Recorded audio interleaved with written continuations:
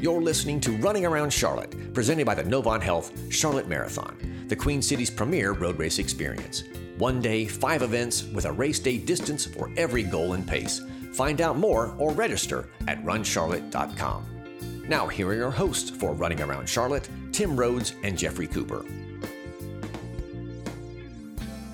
The Charlotte Turkey Trot is one of the area's oldest Thanksgiving traditions. For the past 31 years, up to 10,000 runners have gathered behind South Park Mall on Thanksgiving morning to run a 5K, 8K, or fun run with the whole family. Well, we know we can't do it this year, but the 32nd annual Turkey Trot is still alive and well in your neighborhood or along your favorite route. And there's one other change this year, a new tradition, in that your registration will support a charity in Charlotte.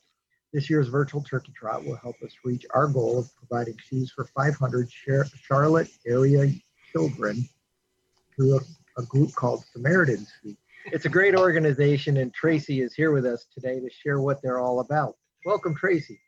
Well, hello. Thank you guys for having me.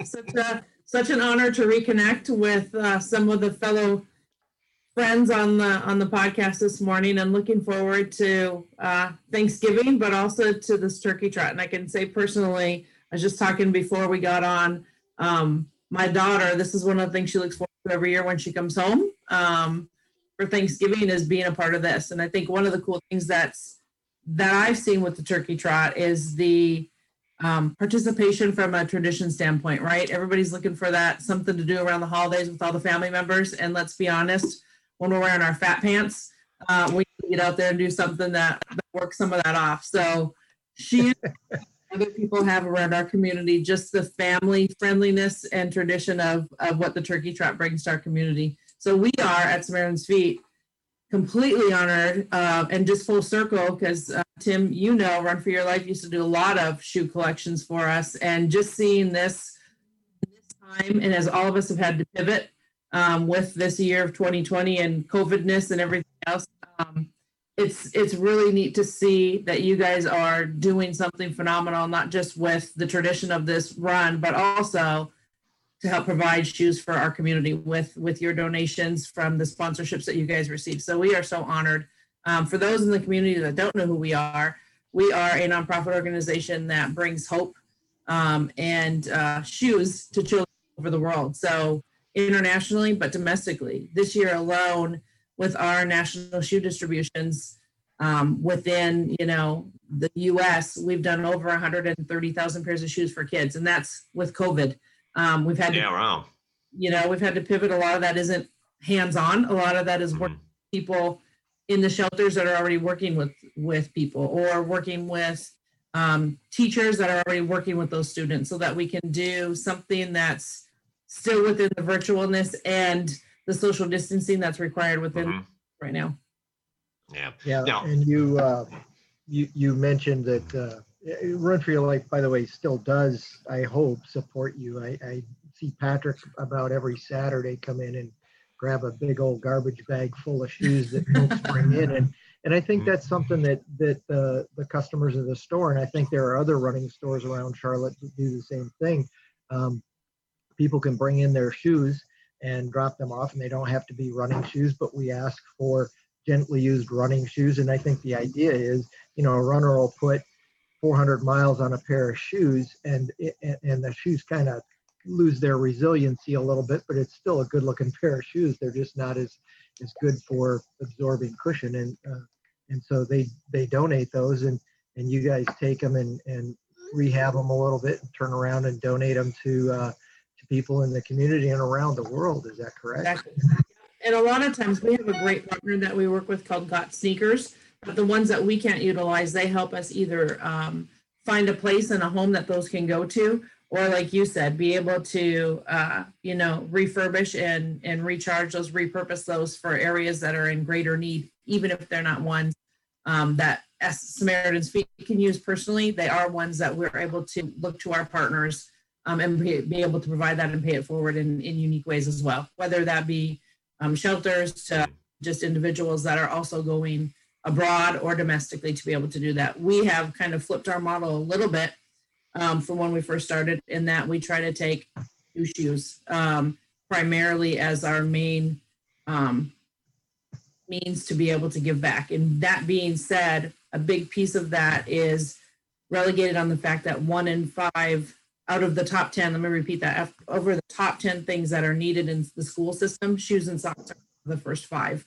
And so for a lot of school students, it's not so much that their shoes are completely worn out, it's that they are either wearing shoes that have been passed down that are, 2, 3, 4 sizes too small for them, or the opposite, they are wearing shoes that do not fit them properly. And for a lot of students in the US, what you don't realize is that might be their one pair of shoes. And so trying to make sure that they are fit correctly, that the importance of that with just being a runner, not running, but also walking for these young students from PE to math class, they need to be able to have proper clothing, and shoes as part of that. And let me back it up just a second. We were talking earlier about the origin of the program, and for the folks who are just getting in on this thing, tell us a little bit about the backstory of Samaritan's Feet and how. Yeah, I'd love to. So Samaritan's Feet started in 2003. Mm-hmm. We started here in Charlotte, North Carolina. Started in my garage. And that's where our Run for the Life was a phenomenal partner when we first started, and really continue, as Tim said, continue to help our community. But just with running, healthy lifestyle. My husband at the age of 9 received his first ever pair of shoes. He's from Nigeria. He received them from a missionary in Wisconsin, Tim. So there you go. State. And that really was the catalyst and the thing that propelled him to just really good at basketball. At the time, Keem Olajuwon was here in the U.S., so my husband wrote letters to different colleges and universities. We didn't have the great marketing engines of today that we do. I'm not going to age us, but you can figure out that. And basically wrote letters to 5 universities, wrote them to Oklahoma Christian. And he said the one that comes back with the best marketing brochure he was going to go to. Well, that was the University of North Dakota in Lake Region, hence where I come into the picture. And so that actually was the catalyst that got him to the U.S. on an academic and basketball scholarship. Fast forward 10 years, his dad passed away. He hadn't been home the whole time he was here for that. Had to go home and bury his father, and he looked around him. And we all know it's like going back into your childhood home. You think it's such a different lens that you're looking through when you're a young kid than when you go back when you're older, and looking at your home and what you thought of it then and what you thought of it now. And he walked into his neighborhood where he used to play basketball and into his home. 2-bedroom home, 15 people. He couldn't even use the bathroom when he went back home because he looked around him and he's like, for the first time, he knew that he was poor, but he was always taken care of. He saw a lot of kids like him in that neighborhood that were shoeless, that were hungry, and just had this pierce in his spirit that we're supposed to do something about it. And when someone tells you you're supposed to do something about it, it's usually you that's supposed to be doing something about it. So really came back home. Took us a while. We both had nice corporate jobs here in Charlotte, and decided to step out and start Samaritan's Feet. And so we just took a big step of faith and pushed ourselves out into the arena to say, if this is a need, let's really investigate. What does this need look like? And realizing that 1.5 billion people are shoeless around the world.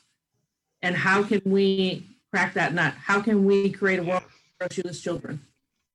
And I got it. This is one that and I may put you slightly on the spot with this one, because lots of people take leaps of faith all the time. How did you know that? Was there a defining moment that you got the feedback that made you go, aha, and this was the leap in the right direction? You know what? Oh gosh, that's a really good question. I think the feedback was seeing the way that my husband's response to when he came back. I grew up not having a lot as well, and there was always a need for both of us that we were created and in this world to help solve a problem, not just take up space. And I think that's what we're all supposed to be doing. And so for both of us, for me, it was always, how can I own my own business and help people? I should have said, and make millions, but I forgot the disclaimer in my list. For my husband, it was really, how can I make sure I don't want to get to half of my life and realize that now it's time I can do something. Why can't you do something and have that passion and that purpose and that paycheck all at the same time. If you play your cards right and plan your life. So I think for us, to answer that short question and a long answer, it's continual. It's the Johns from Burundi that we helped that now went to school here in the U.S., got an international relations degree, and comes back and tells us the story of, hey, here's a picture when you washed my feet when I was in the orphanage in Burundi. And because of that gave me the hope that somebody saw me, that I was valued, that I was important, that I'm more than the circumstances that I'm in right now, and that I can dream. And I think, it's really easy for young people to keep dreaming. I think as we get older, we have to remind ourselves, when was the last time we actually dreamt? And put that dream into action. And so that's a good one. That's a good one. And I loved what you said earlier about how when you look at and see something and say somebody should do something about that, and that somebody is probably you, if you know. Yes. So. Yes. And good segue, because if you have that piercing in your heart and it's not going away, then I think you're on the right course, that this is not something that's going to leave me alone until I do something. Yeah, that's amazing. Good for you. I think so many times we there are a lot of sayings kind of along these lines that, like, what would you do if you were guaranteed not to fail? Things along those lines. And I think so many times we are scared to step out on faith because we will fail. But I will tell you as a believer that when we do step out on faith, it's not our strength, it's God's strength and his wisdom and his resources that will sustain us and allow us to be successful for him and his glory, right? Yeah. And so when we are serving the least, the poor, the orphans, the widows, God will have a hand in that, because it's then not about us. It's about what he asks us to do, which is to love our neighbors. Yes. So I think there's so much to be said for that. And for you listeners, I would just encourage you to figure out something that you would do if you were guaranteed not to fail, and go ahead and take that risk. And I think, God honors that. And maybe you do fail, but it's never a failure. It's a learning opportunity. Maybe it prepares you for something else that's bigger down the road. But, you can always learn from mistakes and from things that don't go well. And I'll stop preaching here, but I'm such a huge believer in taking those risks to serve other people and to help where you can. Yes, I agree. And that's where some folks are risk averse. There's the opportunity for them to fall in line with folks who have taken the leap, such as yourselves, and help them succeed. And like they say, upon the shoulders of many others, et cetera, et cetera. So how can someone get involved with what Samaritan's Feet is doing and help you guys continue on with what you're doing? Yeah, great question. I think, just to put it in context to that piece, you can fail forward. 7.5 million people we've been able to impact, 108 countries, 420 states. You can fail forward and still be okay, be successful. I'd rather fail forward, moving forward, than be stagnant and sedentary. So I think to your question, how to get involved, go to our website, look at ways that you can come out. We're in a different era until we get through probably 21, or at least part of it. So there's micro distributions, there's Hope Totes and Hope Notes that you can be a part of to come and help fill, or pick up materials to help us fill. The Hope Notes, you can go on our website and fill out an inspiring word that goes in each shoe that is given to a recipient. There's opportunities from a social distancing and virtual world that we live in to come up house in small groups, 1 or 2. We're not taking any more than 10 right now, as that's our mandate. From a national perspective, the Hope Notes would probably be the best way to get a message and an inspiring word to a child's hand. As well as look at our distributions. We've pivoted a lot, and instead of doing so much international, we have a lot of domestic distributions because we still have great need even within our cities and states in the U.S.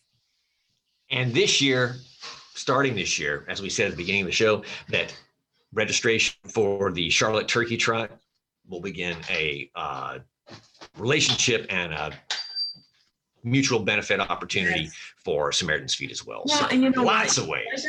Like I said at the beginning, I think you and I were just bantering back and forth, but just the alone and the years, what is it, 32 years now that it's been going on? This will be 32, yeah. Yeah, and so think about that. Think about the fact that we're talking, 60% female, so you know your mom is going to make you get out there and burn off that meat, that turkey and that ham. And not only is it healthy for us physically, not only is it requiring you to wear shoes, well, there's the connection there, isn't it? It's also a great way to be able to partner and give back. And that's where I said at the beginning, we are so thankful for the fact that 50% of your guys' sponsorship proceeds are going to Samaritan's Feet. That goes back into our community. That goes back into kids and other people living healthy lifestyles. That goes back to them, being able to go to school and have the necessary requirements. So we thank you guys enough, because your impact and your familyness of what you do in the community and the tradition that sets is phenomenal. One of the things we talked about for next year is for the runners to participate in. And last year there were a little over 8,000 that participated in the Turkey Trot. So imagine this, next year, encouraging people to participate and run or walk. And when they hit the finish line, take their shoes off. Yes. And donate them. Yes. And, even if half did that, that's 4,000 pairs of shoes. And this is such a family event that, the example that we would set as parents for our kids, when our kids see us take our shoes off and they take their shoes off, just the sense of teaching them that it's so much, that the world is so much bigger than their little corner of the world and what they want and need, and to sacrifice and just say, hey, here are my shoes, I'm going to walk away. And for most of us, there's probably another 3 or 4, 7 or 10 pairs of shoes in our closet that we can wear. And that one pair, to your point earlier, is that is their pair of shoes. And if you've been to any of the third world countries, I call them third world, but when you get into some of the rural African countries, it is literally third world. They wear the same shirt, the same pants, the same underwear, and the same shoes every single day. Yeah. That is their outfit, and they don't change clothes. They don't have a closet where they keep stuff. They don't have a washer, dryer in their house. And so it is making a huge impact, and we really appreciate what you and Manny have done, and your whole team, Patrick and all the folks that come around on a Saturday, give up their weekends to collect shoes from the stores in the area, including ours. We just really appreciate what you do. Oh, well, thank you so much. And I think you said it best, Tim. There's the difference between teaching your children charity and teaching humanity, right? And humanity says, I have enough. And because of that, I also want to help. And so I think teaching our children that if we spread some of our wealth and opportunity to be a blessing back, we're blessed in return. And a lot of time we get blessed unfairly more than the recipient that we're giving that blessing to. So I think it's that mutual transformation of when I see my brother in need, I know that I'm required to do something about that. Yeah. Well, thank you so much for all that you do. Thank you. How can people find out more about Samaritan's Feet and mission? And if they wanted to, this holiday season, make some sort of contribution above and beyond, maybe a gently used pair of sneakers or shoes, how could they get in touch with you and find out how they can help in other ways? I think the best way, honestly, in this season that we're in is to, we have a donate button on our website, which is just SamaritansFeet.org. Also, that helps us, that $25 or $20 donation or whatever that individual is led to, it takes us $25 on a child. And that's from processing them to being in our warehouse to sending our team or our container to distribute that.